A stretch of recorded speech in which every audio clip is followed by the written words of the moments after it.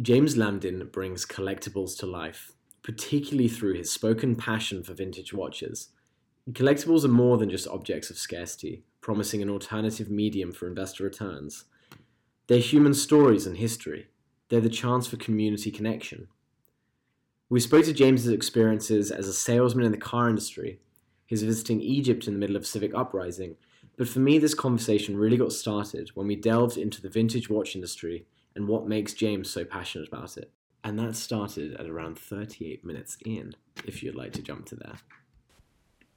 Our guest, James Lamdin, has a tenacious flame that kept him going as an entrepreneur through the good times and the bad. His story is passionate, vibrant, and authentic, powered by his own unique brand of charm, shaped by a career gauntlet of sales roles. By the end of the episode, I had developed a newfound appreciation for the watch industry, and James is the perfect ambassador for that community. He helped me understand the idea that watches represent something bigger. And this is a great interview for people looking to learn about collectibles. And we're very, very excited to be sponsored by the Making Lemonade Fund, Gen Z's fastest growing fundraiser, supporting COVID-19 relief, pediatric cancer, and a bunch of other great causes. Get behind them over at makinglemonadefund.com and sponsor Made by our very own Jesse K.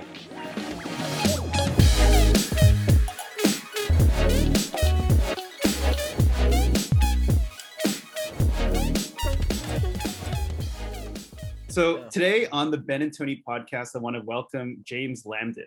So James is kind of a legend in the watch industry, up and coming legend for sure. He's the founder of Analog Shift and director of Vintage and Pre-Owned for Watches of Switzerland Group USA. He's a founding partner of the Red Bar Group LLC. He's had an interesting career, not just in watches, but he worked in automotive. He's done a lot of traveling through many interesting world events, worked in outdoor equipment and apparel, and has a lot of life lessons for us and also business lessons. So welcome today, James. Thanks for being here. Thanks for having me, guys. Looking forward to our chat. Oh, yeah. Yeah, well, we've got a rich background of stuff, so I can't wait to get into it. Well, let's start with when you were a bit younger. So tell us, James, about the really first big transition in your life is when you decided to leave high school and, in your own words, start college early. Yeah. So I did 2 years and 7 days of high school, and that was not anybody's preferred path, I suppose, most particularly not my parents.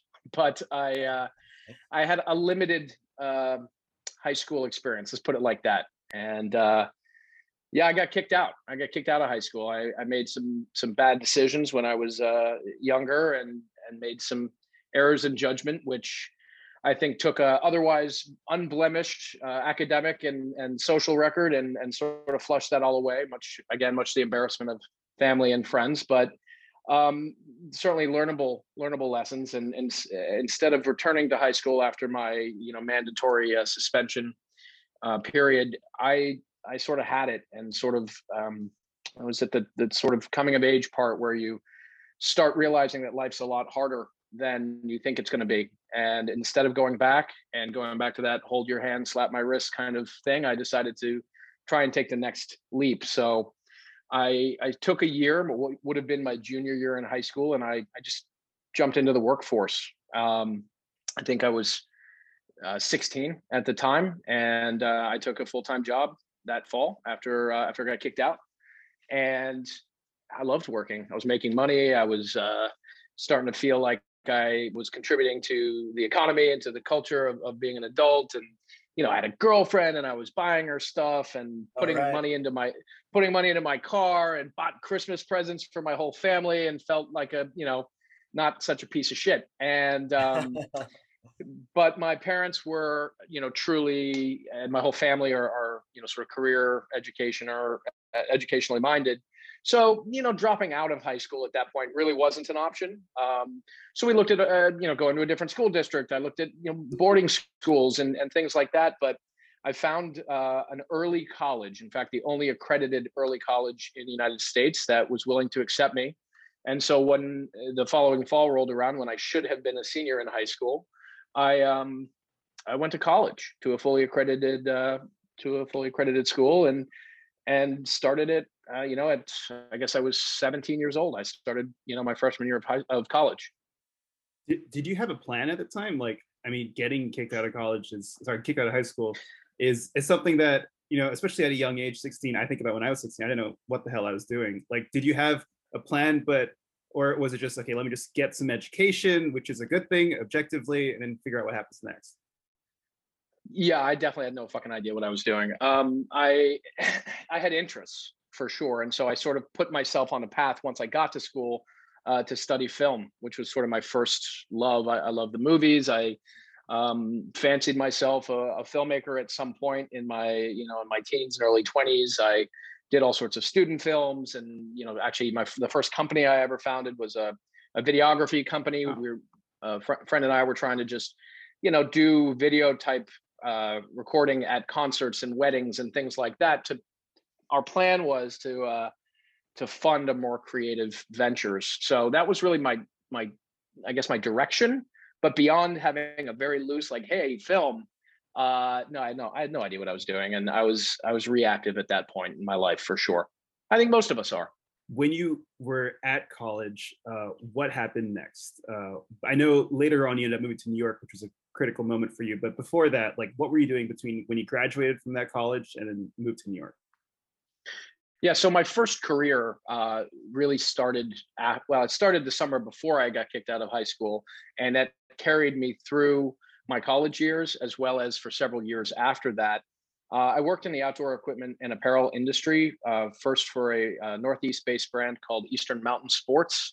So I started as a salesperson when I was 16 years old, and sort of climbed the ladder to do retail sales management. I was working on marketing events and so on a district level. And the whole thing, there's the kayaks and the skis and the hiking boots and the pocket knives and That's all kind of of that. fun. It was great. It was first that part of my life. I grew up in New England, and so I was really much more of an outdoors guy than I am today, simply because it was my backyard. Yeah.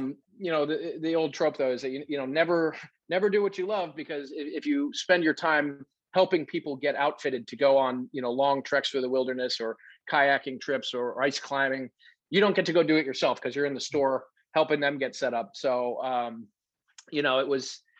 it wasn't quite as glamorous as it looked like when I was a younger guy, but I did learn a lot about working retail. I learned, the first time I'd ever heard point of sale, or any retail terminology, any sales tactics. I learned some of the best sales techniques of my entire life from people who worked part-time jobs at these stores, who were much older than I was. And some of them were firefighters or police, but they needed a job on the weekends when they weren't on shift, to add a little extra money. And these were interesting people who had a lot of interesting wisdom to impart on a young guy. And even though I was their boss in some cases, I was learning from them all the time. It also, I would say, started this sort of obsession with knowledge. And there was a point in my life I could have told you about every different level of waterproof breathable fabric from 5 different manufacturers. This is all information that's long gone.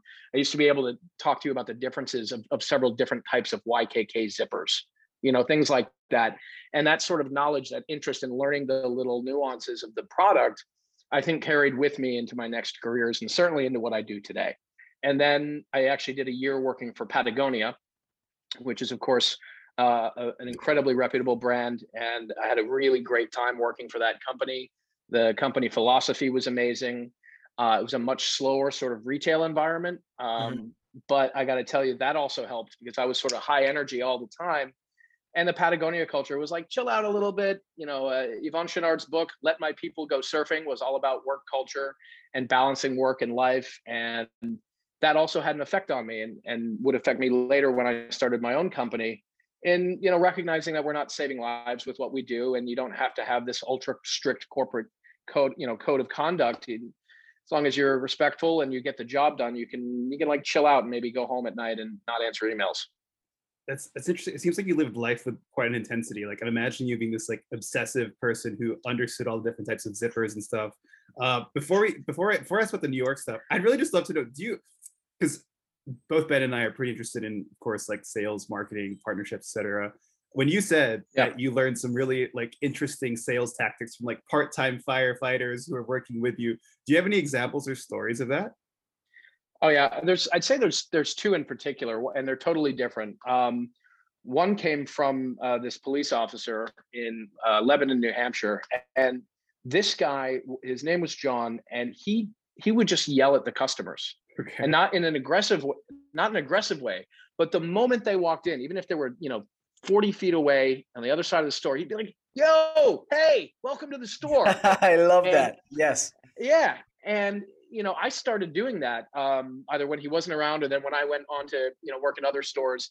I was the loud guy, and I was the loud, fun guy. And now clearly I work in a slightly more luxurious industry now, where you can't really yell at the customers across a more quiet, luxurious setting. But what it taught me was like, just be a real dude, just like connect with people. And his way of doing it was just to be the loud, not obnoxious, but boisterous one that was full of energy and heart and soul. And people would come in, and if John wasn't there, like, they would go until he came back. And then John was like the jovial guy. He had a very serious job on the police force, and but he taught me to just like connect with people in whatever way you can and be authentic. On a more technical side, another skill I learned was about sort of adding value to a sale. And to go back to that waterproof, I had no idea I was going to talk so much about waterproof breathable fabric today. This is in the 1990s and the early 2000s, when sort of soft shell technology was coming out, and synthetic down and waterproof breathable fabric, brand name Gore-Tex, was still pretty much cutting edge. Now we sort of take it for granted, and you can get a free waterproof breathable parka when you subscribe to your local community access news channel. But back then, it would make purchasing a North Face Mountain Light parka or whatever it was a pretty big investment for most people, and you had to just explain to them what the difference between a rubberized parka was, and this new material that would allow you to be active, and your sweat would be wicked away and would allow it to breathe, so you wouldn't get clammy and hot. Anyway, it was it was like a rite of passage to be able to sell these $200, $300, $400, $500 jackets. But what I learned was that you were actually doing the customer a disservice to sell them just the jacket. You really needed to sell them the cleaning material, because you couldn't clean these with just anything, and then a re-waterproofer. And explain to them. So, look, there's this company called Nick Wax. I'm sure they're still around, and they had the cleaning and they had the re-waterproofing. And, I learned that you just kept them right at the cash register, right? Bins of them. And so that when someone came up to make that $300 or $400 jacket purchase, you could, in very good faith, explain that, like, look, you're making this investment. Why don't you protect it? $9 bottle cleaner, $11 bottle of re-waterproofing, add $20 to every single sale. And all of a sudden your volume per sale and the unit per sale and all that goes up. And, we were going through cases and cases and cases of this Nick Wax shit. But you felt like it's $20 or whatever it was, but you really slept better at night knowing that you'd educated the customer about how to use their product and protect their product intelligently, because you can't throw one of these in the wash with bleach. It'll destroy it. It'll eat through the membrane and the whole thing. And so that also stuck with me, in that you can teach your customer about the product or service that you're providing, and you don't have to overload them with data. You don't have to scare them away. You shouldn't scare them away. But to me, a knowledgeable customer has always been the best customer and the happiest customer. And so I think lots of people are, into the 3 C's of sales, see the 3 C's of auto sales, we used to call it in the next life, see the car, see the keys, see you later.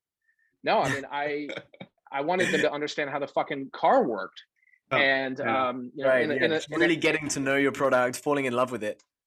Yeah. And I think that's infectious. And, when I started selling cars, we'd have the delivery process, which, for most of my salespeople was like a 10 to 15 minute process. Sign the papers. Here we go. Talk to the guy that's for the, the oil undercoating, and all that shit.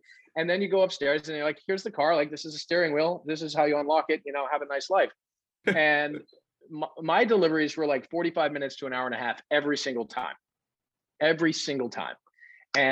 my coworkers, my boss would be like, what are you doing? What takes so long to do this? And I'd say, I show them all the features in the car. And I did it in a fun way. And that was, the result was that I had very high marks on my, customer service feedback surveys and so on, to the point where later my employer asked me to develop what they call delivery program and procedure for use in dealerships all around the country. and they modeled it, and they actually came and they recorded me doing it. A whole team of German consultants came in and like watched me do a mock delivery of a car to an imaginary customer, and they took that and created a whole delivery program based on it. And I worked with them on that, which was really great. So this is all to say that you can add value and share knowledge and share passion and do it in a way, that's authentic. And I think that these early lessons, even just selling raincoats, I took something from that and I squirreled away. And later in life, I was able to, make it work for my own things. Yeah. Well, I wish I could see a video of your training to all the car salesmen around the country. I don't know if it's on YouTube or if you could send us a copy, but if not, I guess we'll have to settle for you telling us the story of how you even got into the automotive industry. I mean, it sounded like you're doing pretty well. You're learning a lot when you're at the outdoor equipment company. You're at Patagonia. What happened next to then prompt this next big move you made, where you end up moving to New York and then getting into automotive? Yeah. Well, first off, I think that video is probably locked in a vault in, Munich somewhere and never to be seen again, but it would make for, it would pretty funny, I think. But yeah, so my next sort of big transition in life was the decision to move, as I say, out of the woods and into the big city. I grew up in Vermont, and after college in Massachusetts, I went to a small town in Maine. I was working in Portland, Maine, which is, sort of the big city for northern New England. But I never really considered that I was a city guy or could be a city guy. And it really wasn't until I'd been living in Maine for, I don't know, 4 or 5 years that, a couple of buddies of mine from college said, come down and visit. And so I came down and visited, and, we're in our early 20s, and, I was drinking and debauchery and having a great time. And at the end of that visit, my buddy from college sort of put his hand on my shoulder and said, we want you to move here. We want you to get out of the woods. Like, come to the light, get out of that the sleepy. There's a big world waiting for you. Yeah. Yeah. And I laughed in his face. I was like, no fucking way. I can't handle this. This is it's a big, dark, scary city. What am a little country bumpkin like me going to do here? But credit where credit's due. My friend John William, I mean, he pulled me out of the woods with the promise of greatness, and I listened to him. And a few months later, I just said, I upended my whole life, and I moved to New York City, and I was living in a sublet basement apartment that was about, I don't know, 67 square feet, counting the bed, and I moved here without a job, and that was the big thing, and it's something I'm very proud of, that I moved here without a job, and I kind of made it work. In fact, I not only made it work, but I did exactly what I wanted to do, which was after a hiatus in education again, I decided to go back to school before I moved here to New York. And then right when I got the offer to move here, I was like, well, I just started college again. It's a bad time. And I went and spoke to my guidance counselor at the college. And he's like, well, have you ever heard of online learning? Which was a new thing. This dates me a little bit, but I think the University of Phoenix was like beyond. But my school said, we just started this online curriculum. You don't actually have to take a break from school. You can do it online. And I was like, all right, let's do it. So I moved to New York in the fall of 2006, or really the end of the summer of 2006, without a job, but I was taking courses online. And I'd been working in outdoor equipment and apparel since I was, 15 or 16 years old, and basically decided that it was time to change. One of my earliest passions from a hobby standpoint has been cars. So I said, I want to go work for BMW, which was a company I was very passionate about. And then I discovered that there was actually a position available for Mini Cooper. So I actually worked for BMW North America, sort of doing representation and ambassador type work for Mini Cooper, which had basically a factory owned showroom here in Manhattan. So what I was doing was sort of sales focused, but I got paid a salary, and I got to do a lot of marketing and sort of grassroots events and working with clients very closely. And it was great. And, but I moved here without confirming that job. And as fate would have it, the apartment that my buddies had from college was 1 avenue away on the same block as a BMW building, which, never ever happens. Usually you move to New York and you find out the job that you've got is like on the other end of the island or at the other end of one of the boroughs. I had a 2.5 minute commute. And so my first year in New York, I didn't even bother with a monthly Metro card pass. I just walked, to the office every day. But I saw that job and I'm like, I'm going to do that. And my first day or two in the city, I just hooked it all the way down the avenue to, to BMW, and found the Mini Cooper sales manager and said, "Hi, I'm James. I'd like a job." And she said, "Cool, let's talk." And everything was looking like I was going to get a job right away until they ran my driving record. And I had too many points on my license, and their insurance company wouldn't hire me. They wouldn't cover me. I had possibly still have a heavy right foot. But when I called the insurance company to get a little clarification, because I wanted this job, the vendor on the other end of the line took some pity on me, I think. And she's like, if we were to re-examine your driving record in 64 days, we would cover you. And I'm like, got it. Wink, nod. So I went back to the sales manager and I said, so the insurance people say, if you're willing to wait, all my old, speeding tickets are about to get, archived. And if you're willing to wait until November 1st or whatever it was, they'll cover me. And she's like, sounds good. We're in no immediate rush, but it'd be great to get you in before the holidays. So I'll see you on November 1st. Okay. So my first 2 months in New York, I had sort of like a potential job promise, but I didn't know for sure.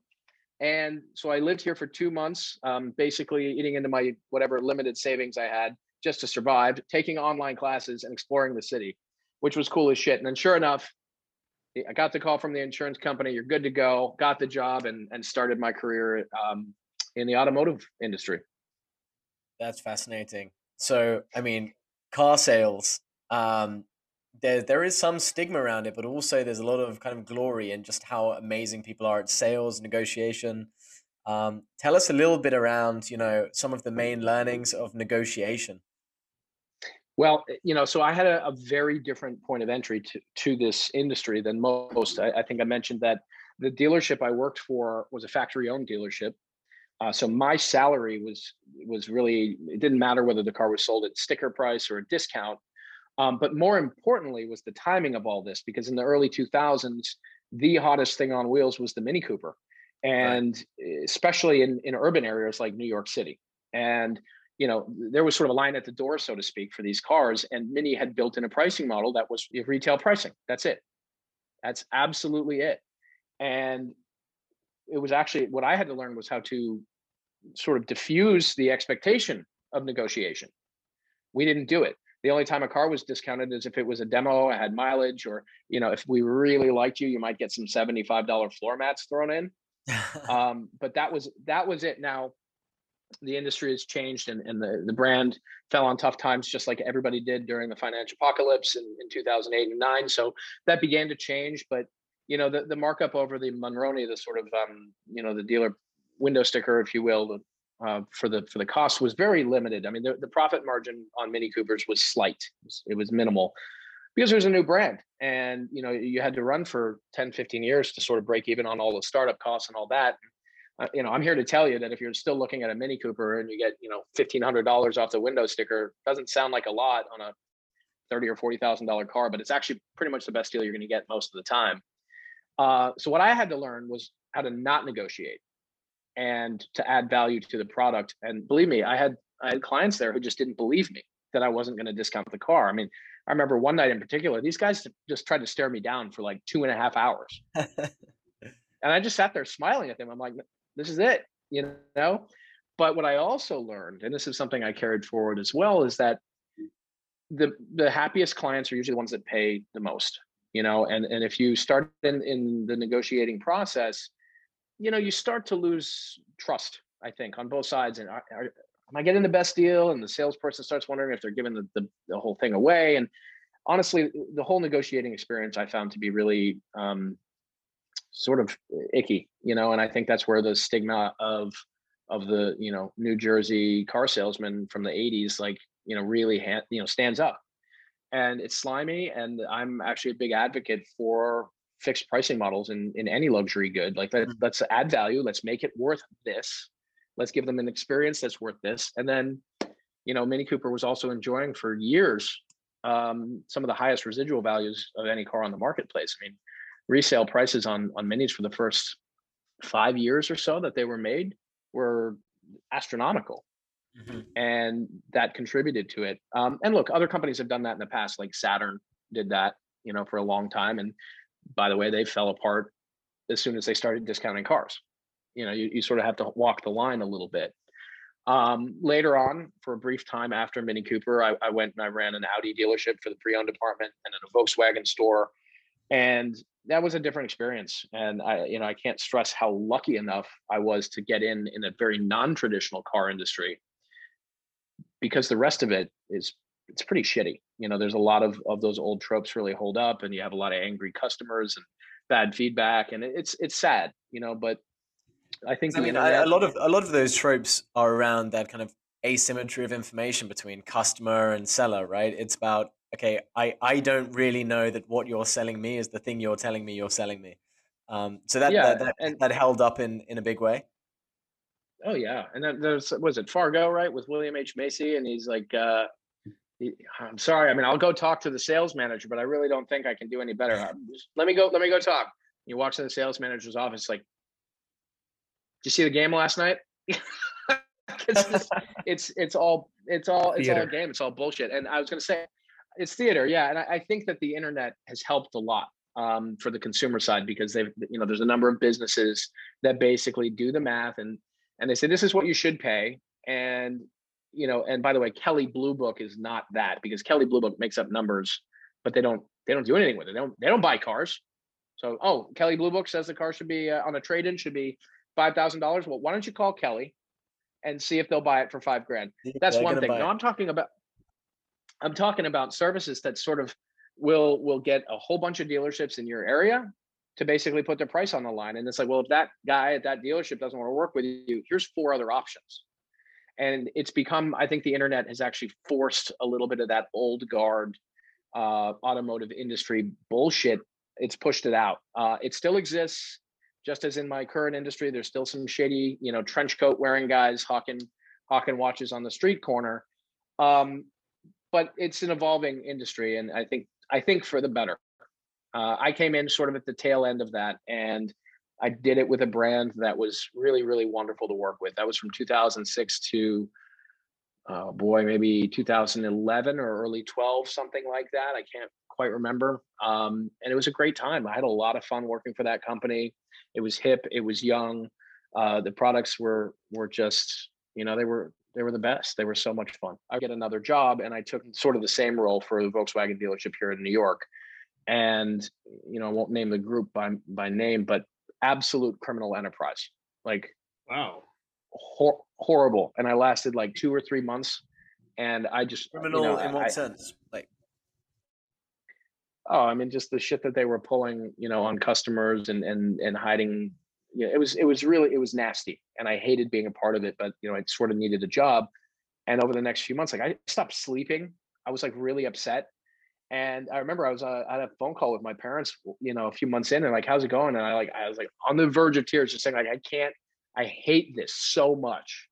And I'll never forget, especially from having those family that like never wanted, they always wanted me to stay the course and, work hard and everything. They're just like, man, if you hate it, just fucking quit. And I was like, oh yeah, that's an option. And the next morning, I didn't even bother putting a suit on. I wore blue jeans and a t-shirt, and I drove into the dealership, and I just walked into the general manager's office, and he looks up from his desk. I've been there 2 or 3 months, right?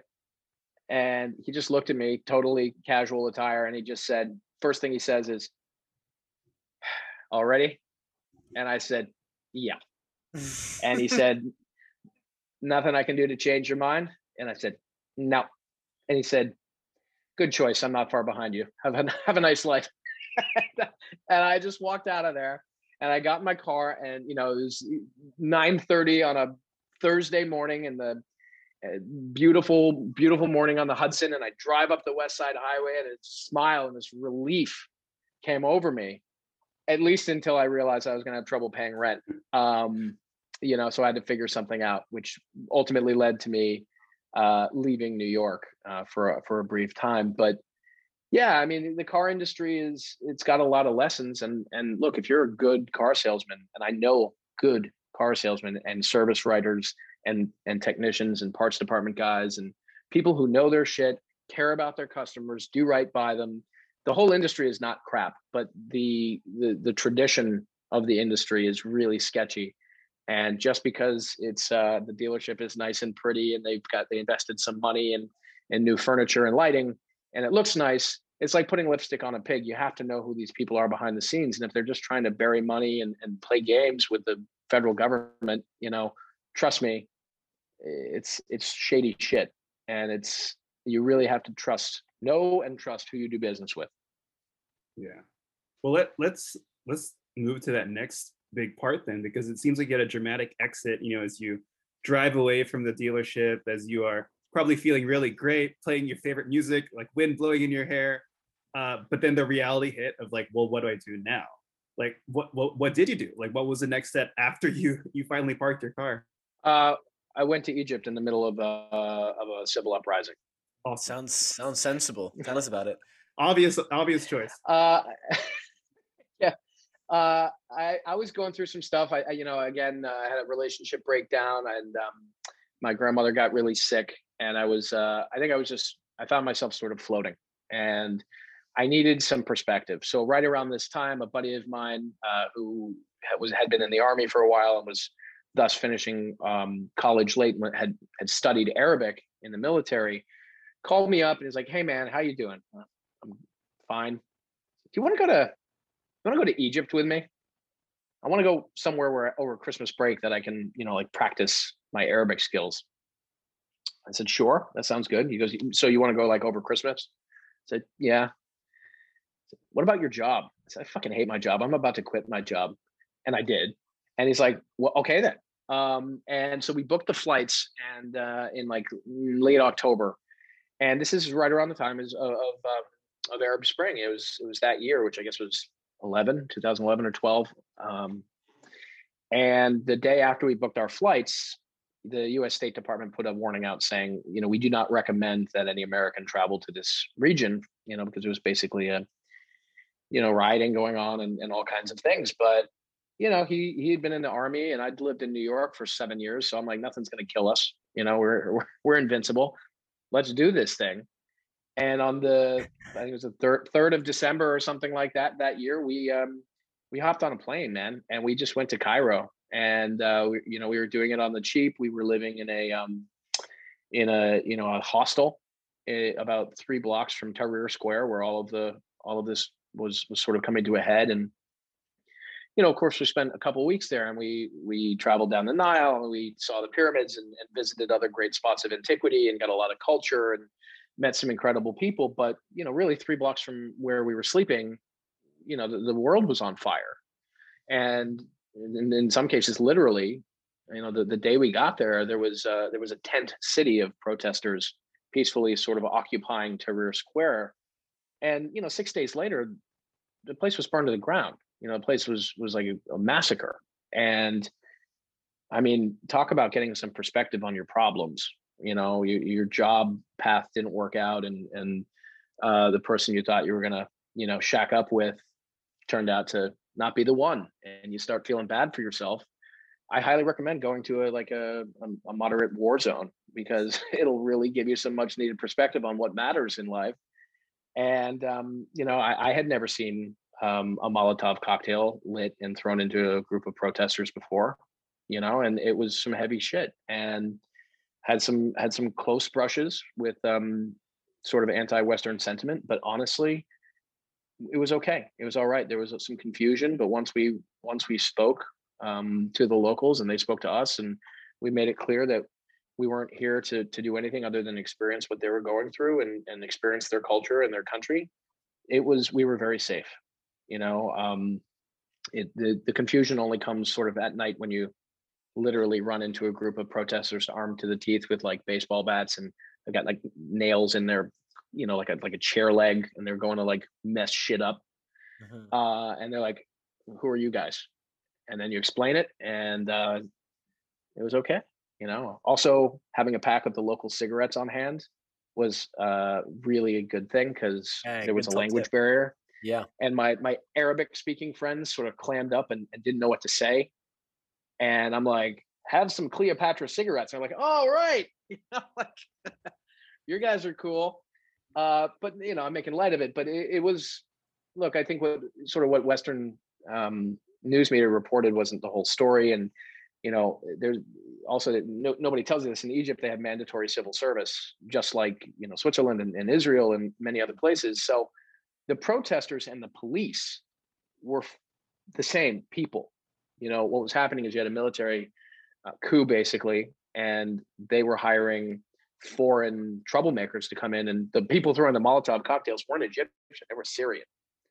And one of the craziest moments was being in this little cafe, having our tea and smoking hookah, watching on the television these riots, which are 3 blocks away. You can see the smoke rising, hearing it. And then you saw these, tattered and bloody protesters coming into the cafe. And you're like, okay, this is heavy duty.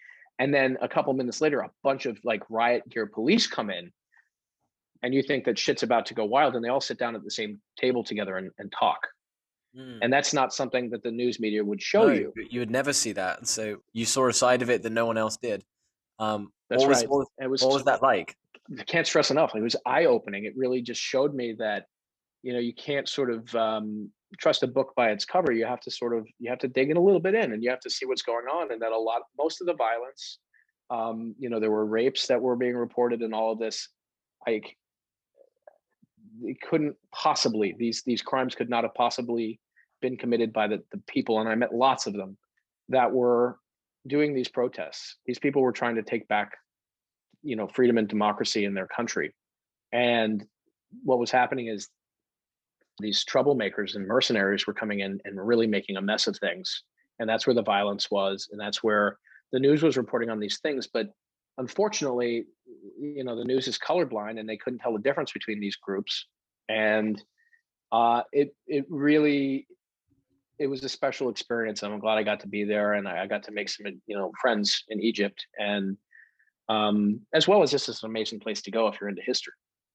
So that happened at a really pivotal time in my life, and I got a chance to just step away, see something real that was problematic and broken, and all kinds of challenges, put some things into perspective in my life, and then sort of absorb that over the next several years. I think it sounds like highly recommend a walkabout.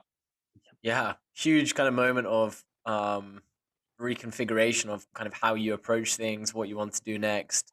So how did you kind of make that decision? What did happen next? Well, I had sort of decided, because I didn't have a job, that I was going to try and make a go of it back up in Maine, where my family was, and try and re-ingratiate myself into a slower pace of life and culture, which, by the way, Maine is a beautiful, beautiful place, and the people are wonderful, and it's the right pace of life. I think for most people, it wasn't for me at that time. And so I sort of spent, after coming back from Egypt, I spent, 4.5, 5 months up there. The first 6 or 8 weeks of that, I tried to make a real go of, finding a job and trying to slow myself back down. And I couldn't. And then, 6 or 8 weeks after trying, I just gave up, and I said, I have to go back to New York. I know now, like, some things went wrong for me, and the career that I was there is over. I want to do something else now. I don't know exactly what, but I know that for me, New York is this, like, it's this injection of energy. Mm-hmm. A lot of my first friends there were leaving. It was like, I'd gone there thinking I'd lived there for a year, and I'd stayed for 7. And a lot of those people had long since left. But New York, the siren's call of New York City it's very real for me. And I think that anybody who might want to try New York should have the opportunity to try it. Now, if everybody came here and stayed, it would suck. But Part of it is the energy and new people and energy and ideas. And did I mention energy? Like that I still, after 15 years in New York City, when I land the plane and I see that skyline as I come in, or I'm driving across one of the bridges to come back from the airport, like my heart does beat just a little bit faster every time. I love this town, and I had to come back. So I stayed in Maine for a little bit, and then I spent most of my time up there trying to figure out how to come back, ultimately resulting in me moving to New York City for the second time without a job. And at that point, you'd done so many different, you'd gone from outdoor equipment, you've gone through automotive, you had this incredible crucible of life in Egypt, and then you're back in Maine. What did you have an idea at that point, like what to do next in New York? Because it seems like your background could have led to a lot of different things. Yeah. So the background on sort of how I got into watches is that I started my interest as a collector, or at least I should say as an enthusiast, even before I moved to New York for the first time. So it's funny because that doesn't surprise me, because it seems like all through your career you've wanted to, like, tinker with products. It's always been, cars, very kind of tangible things. Yeah, absolutely. But also, I haven't heard you say the word watch until this point. So, like, to me, I don't see, like, oh, in high school I collected watches. I don't see any of those threads as well. So yeah, sorry, I'd love to hear how that came about. Yeah. Well, I think I'm a polymath. I have a lot of interests, and some of the stuff that I do on the side, I've often thought about, doing professionally. And so, I collect vintage movie posters.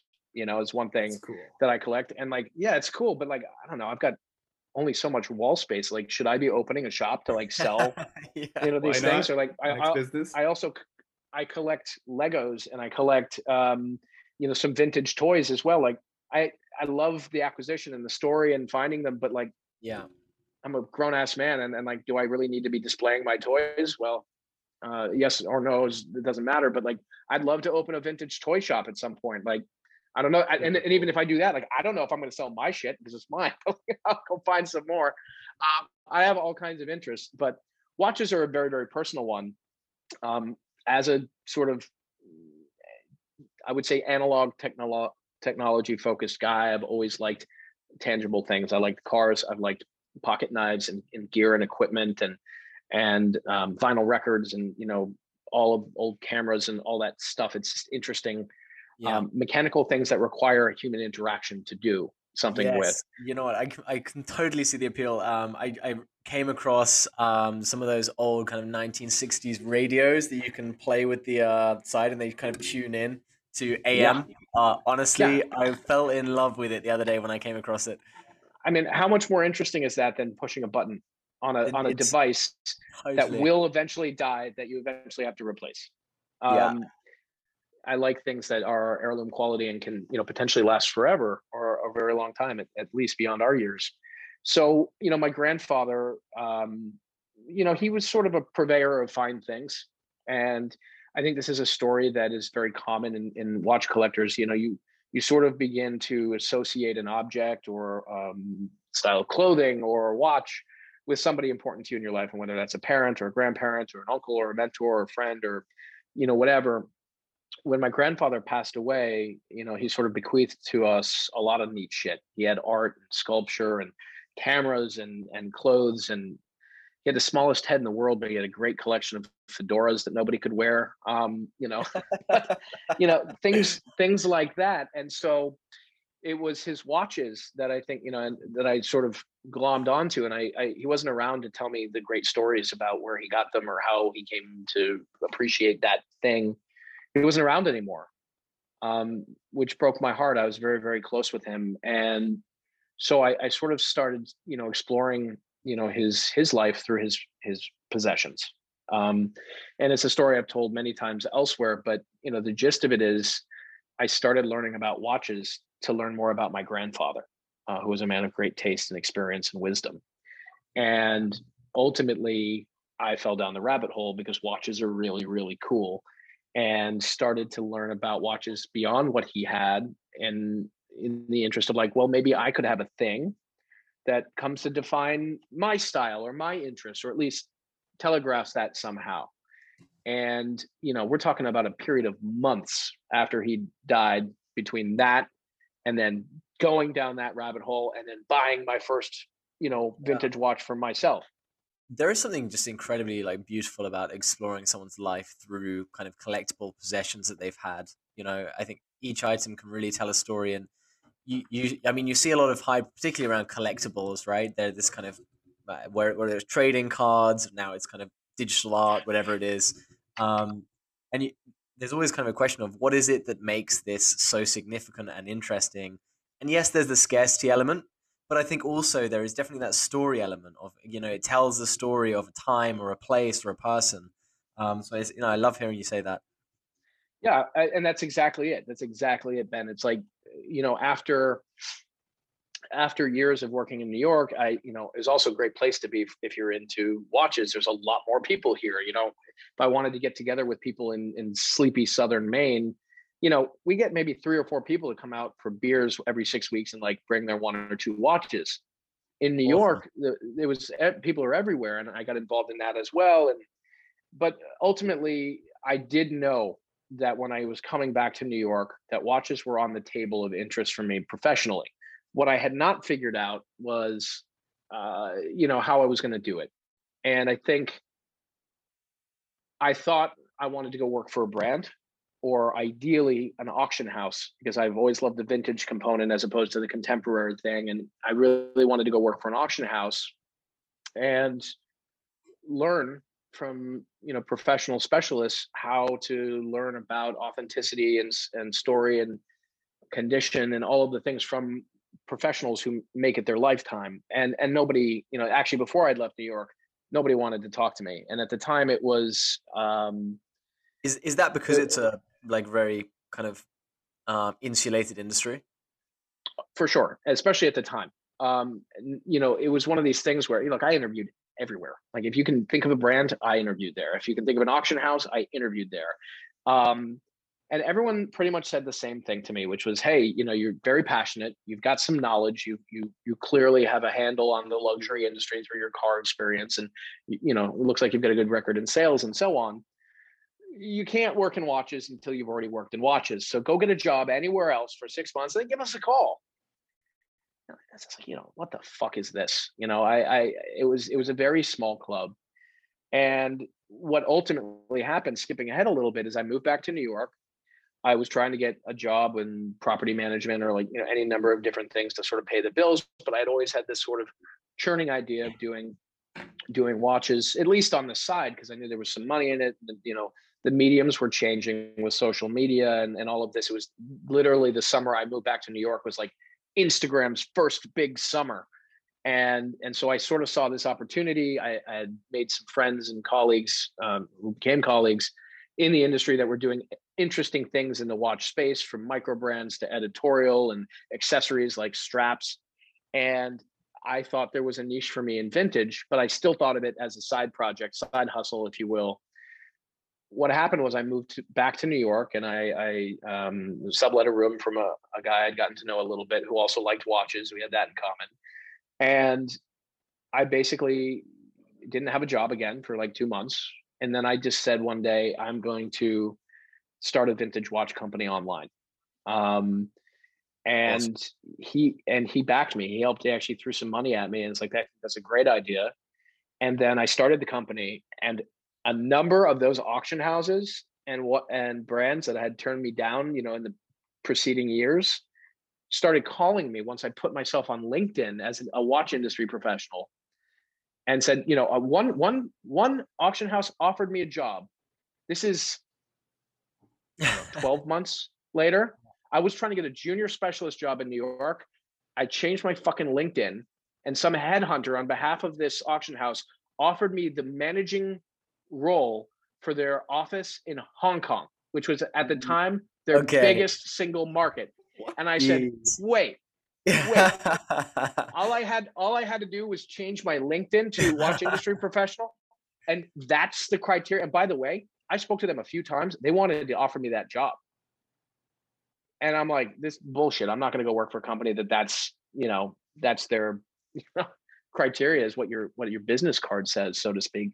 But that was also an interesting lesson.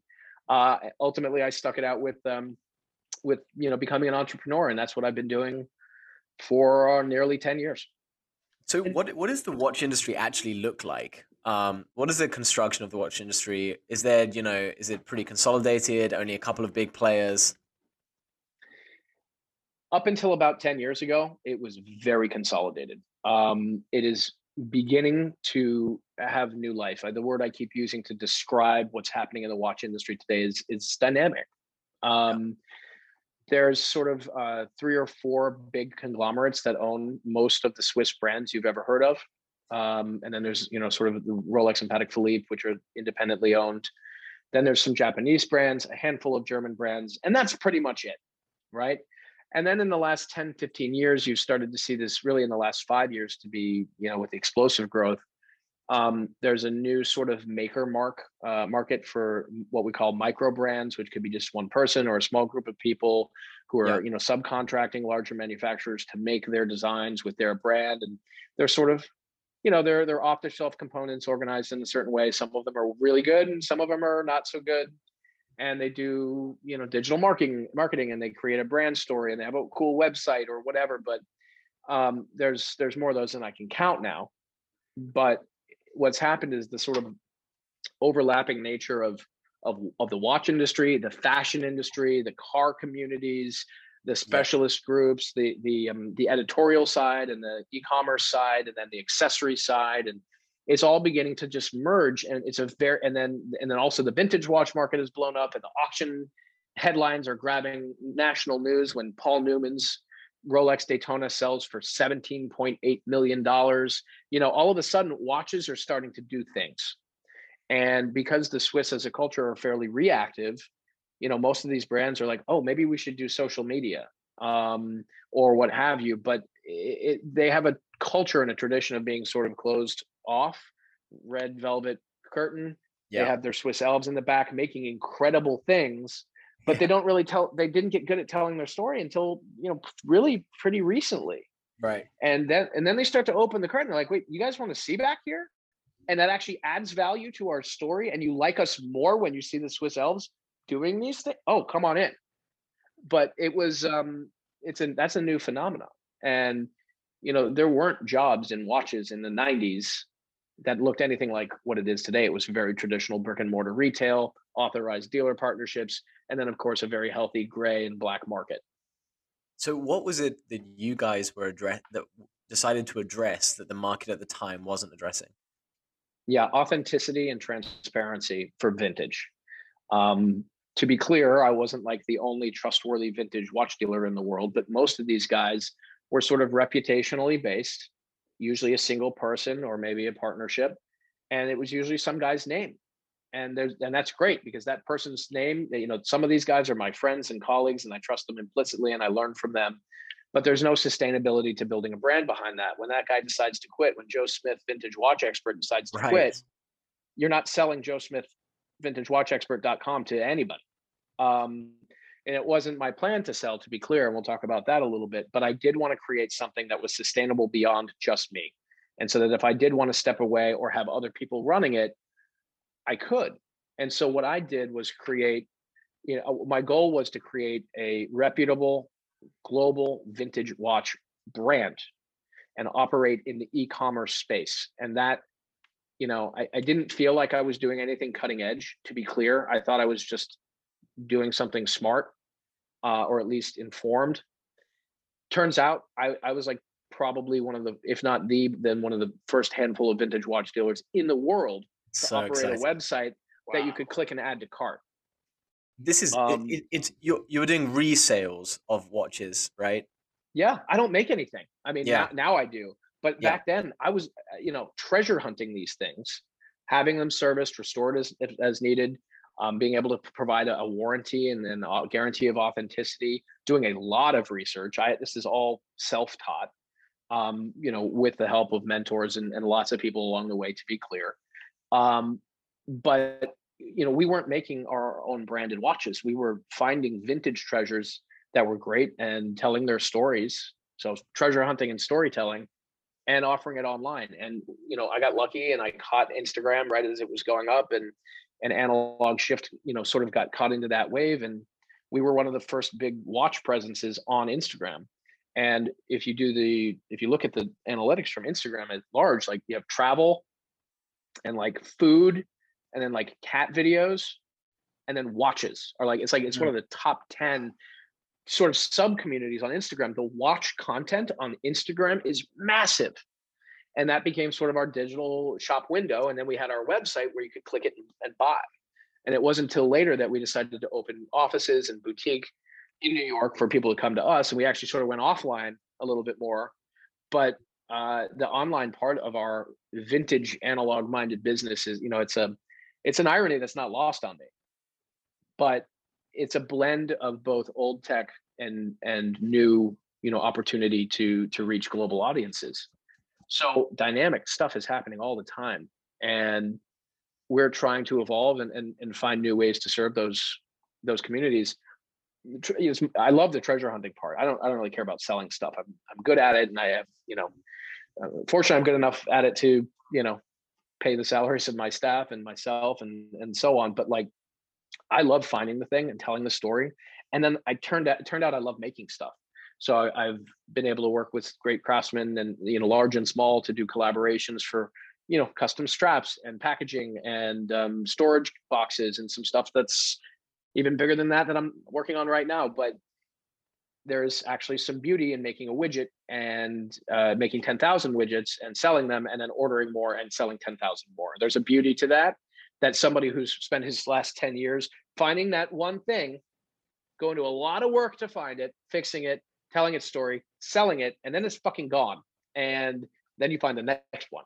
And I love that, but being able to balance that with some sustainable churn in other types of and it could be content as well, creating content that's evergreen. It's a balancing act, right? And, the inevitable question I get asked is like, what happens when you run out of vintage watches or they get too expensive because everybody wants them? And the answer is every day that goes by, something's getting a little bit older. So there's always new vintage, so to speak. I love it. I mean, how did you? I follow a ton of watch Instagram pages, by the way, so I'm completely unsurprised that they're so high on the Instagram collectibles. But how did you think about kind of curating your collection of vintage watches? What are some of the things that you think are really important when considering buying a watch? Yeah, I mean, it's the same stuff, that I think when you should, look at when you buy any expensive item is, know who you're buying it from. So I wanted to make sure that Analog Shift was about presenting the personalities behind the brand just as much as the brand itself. And it's not just been just me. I've had a great team of people who I've worked with over the years who've come and gone in some cases and moved on to bigger, exciting things. But, I always wanted to make sure that they had a voice and that they could connect with people as well. So that's part of it. Our photography has always been really macro focused. So we actually highlight the flaws in our watches using magnification that in many cases you can't see with the naked eye. But we would rather the box be open and they go, wow, this is much nicer looking than your photos made it look, than the other way around, which is a lot of the online retailers don't know how to photograph these things properly. So edges get blurred and chips get sort of lost in the fuzz. And, then you get it and you look at it closely. You're like, man, this is not nearly as nice as I thought it was because the pictures weren't as good. Yeah, but there's so to me, there's something about putting that imperfection front and center that actually brings it to life. I think so. And then the story and being emotive about it. I mean, look, there's a lot of reasons that people can get into watches, whether it's the aesthetics of the watch, whether it's the mechanics of the watch. You have fashion people looking at aesthetics. You've got mechanical nerds looking at the movements, the gears and springs inside that make these things tick, so to speak. You've got an investment angle today. I mean, these are a rapidly appreciating non-traditional physical asset class. And you've got this sort of X factor of emotion and story. And that's what I clung to. And the watches that we were picking, some of them were, $10,000 at the time, and some of them were $500. And so it wasn't really about being snobs or being luxury with a capital L. Yes, it's luxurious to be able to buy these things and spend your time thinking about them even, but it's luxury with a lowercase L. And, we've always sort of fancied ourselves a beer and blue jeans brand. and not a champagne and tuxedo brand. I And feel I like think I think that's connected with the community, and people know who we are. You know, we do this for fun. you must have had so many lessons throughout this process, because it was your first real like entrepreneurial, like own your own company, shoot for the stars, have a team, hire, do something from scratch, which is, it takes a lot of bravery. And I'm sure there were some good times, also some bad times. It's not easy. What are some lessons that probably stick out as some of the biggest things you've learned over the past few years since starting Analog Shift? Yeah, I mean, I want to make this very clear. I think that there's a tendency to try and idolize entrepreneurs who've done incredible things, and I've caught myself doing it as well. But you know, look, as I fell out that tree, I hit every branch on the way to the ground. You know, like I made lots of mistakes, and in my case, they weren't the mistakes that you think you're going to make. They're things that sneak up on you about not, maybe putting your trust in the wrong people and having somebody blow up your spot before you're able to, make a big announcement. Or, employment is very, very challenging if you're a small company. You don't have an HR department. And, believe me, I was very surprised to find out that I had, some part-time help that was stealing from me. Losing friendships over business deals it's a very hurtful thing. But these are the lessons that business school cannot possibly provide you.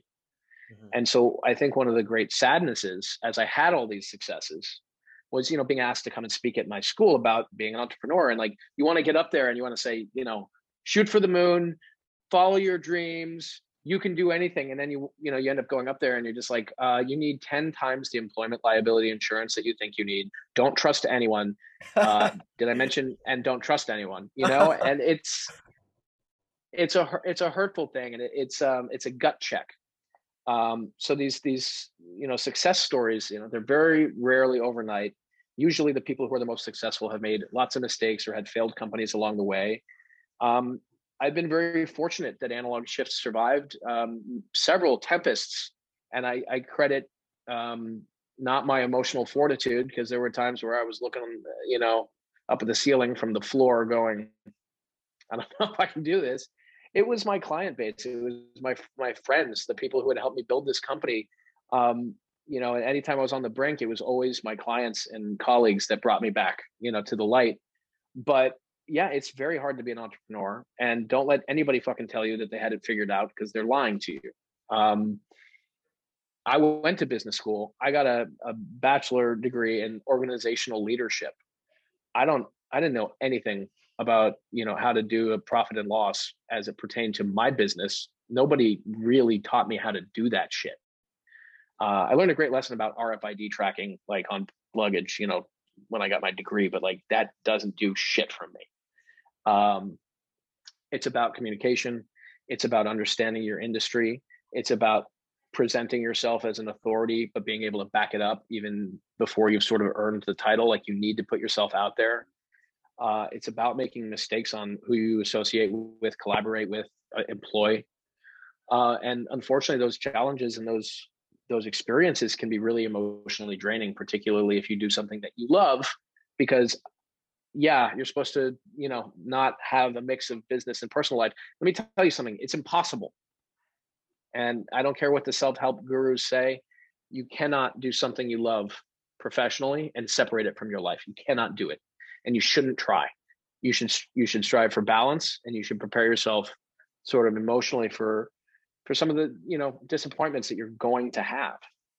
But if I want to do things that I love.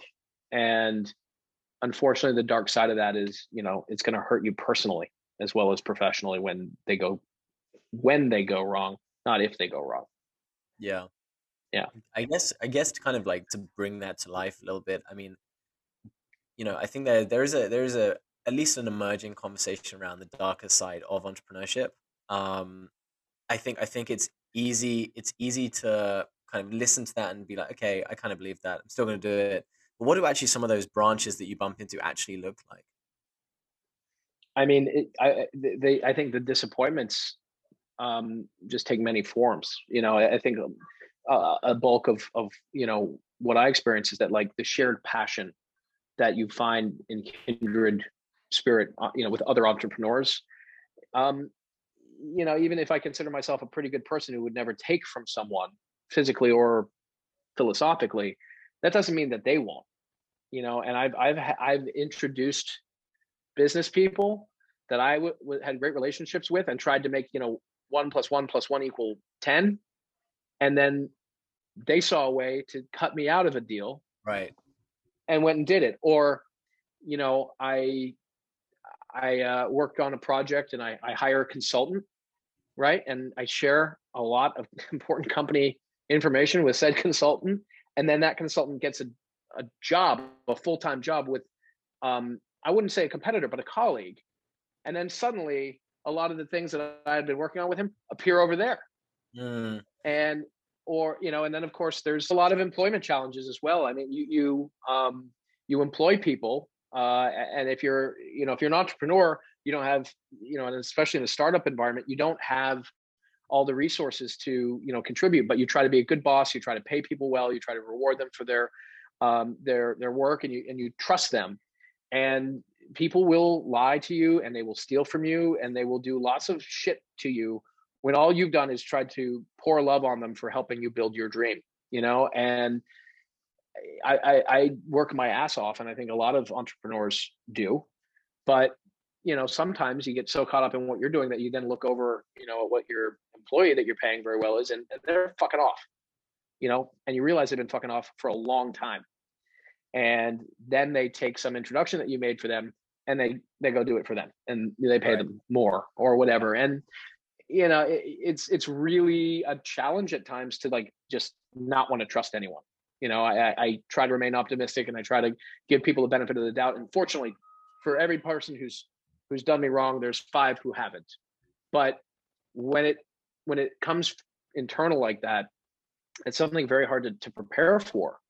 And as an entrepreneur in a startup environment, it's nothing you can really train for or learn about. You just have to hear people talk about it, I think. And there is a dark side to entrepreneurship, and it can be very emotionally draining. And just to recap, if you do something that you love, it can hurt you just as much as it can lift you. Wow. Well, there's no separating it. Yeah. Yeah. Yeah. I think that's such a necessary lesson. Yeah. Yeah. I mean, look, I'm very proud of what I've created, and this is not to say that this has been awful. It's been great, but it hasn't been easy. Yeah. Well, I was thinking, moving to maybe present day, and most recently when your company got acquired, amidst all the challenges, of course, and the accomplishments that you had, how did it lead to your company getting acquired? And can you tell us a story about how that happened? Yeah, absolutely. So, I've had some collaborations with other retailers before, usually in a single brick and mortar environment. They said, hey, you guys are an authority and you've got a brand name. Can we put a case of your watches in our store? We'll buy them. You come train us and we'll sell them. And when we sell them, we'll buy some more. And so I had retailers in other cities doing this, and it was working. And then we got a call about a very large European based, a UK based company that was, moving into New York and opening a big flagship. And a friend of mine who was doing some PR marketing work for them said, oh, you want to do vintage? You got to talk to James. And so several years ago, I had a conversation about putting our watches into the Watches of Switzerland flagship store that they were opening in Soho that year. And we did it, and they bought a bunch of watches, and we provided them with resources and trained their staff, and put them on our website saying these watches are available at this store. And, we became one of the best selling brands in the store. And remember, we don't make anything. We find the things. Right. So when I say the best selling brands, it's all the brands that we were selling under our brand.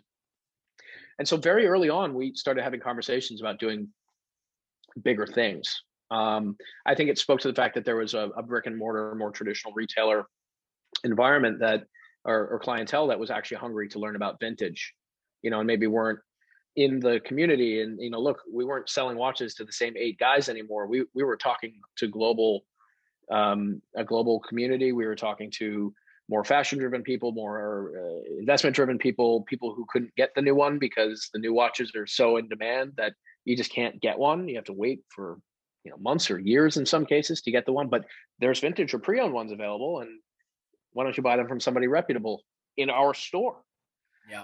So the conversations started pretty early, to be honest with you. And we're two organizations moving and shaking, and then COVID hit, and I think it gave everyone a little bit more time, and so they reached back out to us and they said, "How you guys doing?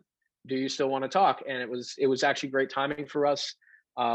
We had challenges with COVID. I furloughed myself immediately. I kept my staff on as long as I could. We didn't get the payroll protection, that's a whole other thing. Don't give me a soapbox on that, and the way the banks, treated some small businesses. But, it was a very unsure time. And Watches of Switzerland was right there for us. And they came right back around to it. And they said, do you want to keep doing this together? We might be able to help you. And sure, the sort of arrangement changed due to the nature of the time of crisis and pandemic. But ultimately, it's exactly where we wanted to land. And it was exactly the type of company we wanted to work with.